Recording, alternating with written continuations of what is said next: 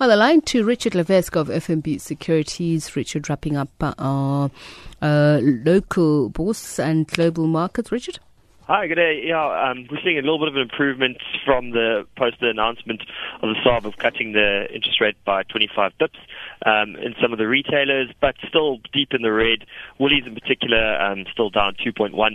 We're also seeing Truworths down 3.31%, while on the upside, Steinhoff is up 2.5%. They were going to face a few questions, or some of the directors and the board members were going to face some questions.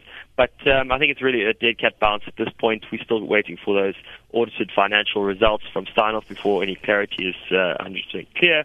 But on the local front, we got Netcare that came out with first half trading update, and also the fact that they're going to be selling their UK business, which has been operating under very difficult conditions. So the share price up 8.36%.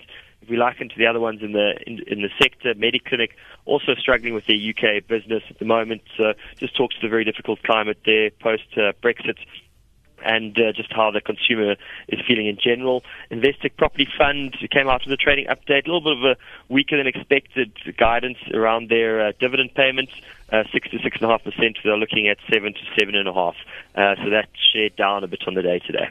All right, and Wall Street, you mentioned how it opened? Yeah, Wall Street's opened a little bit lower and it's continuing to drift now. All futures pointing on the downside. Big ones, I suppose, are Facebook at the moment, just looking to redesign its privacy settings, making it easier for users to access and control their settings, obviously after that Cambridge Analytica fiasco where some 50 million users' information was leaked and used for their advantage. But yeah, I mean, if we look at it, it's been down 4.5% this week, 15% year to date, and yeah, just in the pre-open at the moment, Facebook up 1% and a bit. So they're looking a bit better.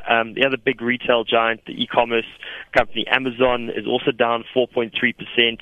Apparently, the rumors doing the rounds is that Trump is looking to go after them, probably around something to do with their sourcing and procurement policy, and also trying to push around the taxes and where they pay their taxes. So a little bit of interesting moves from the e-commerce sector and the NASDAQ there. All right, thanks for that, Richard.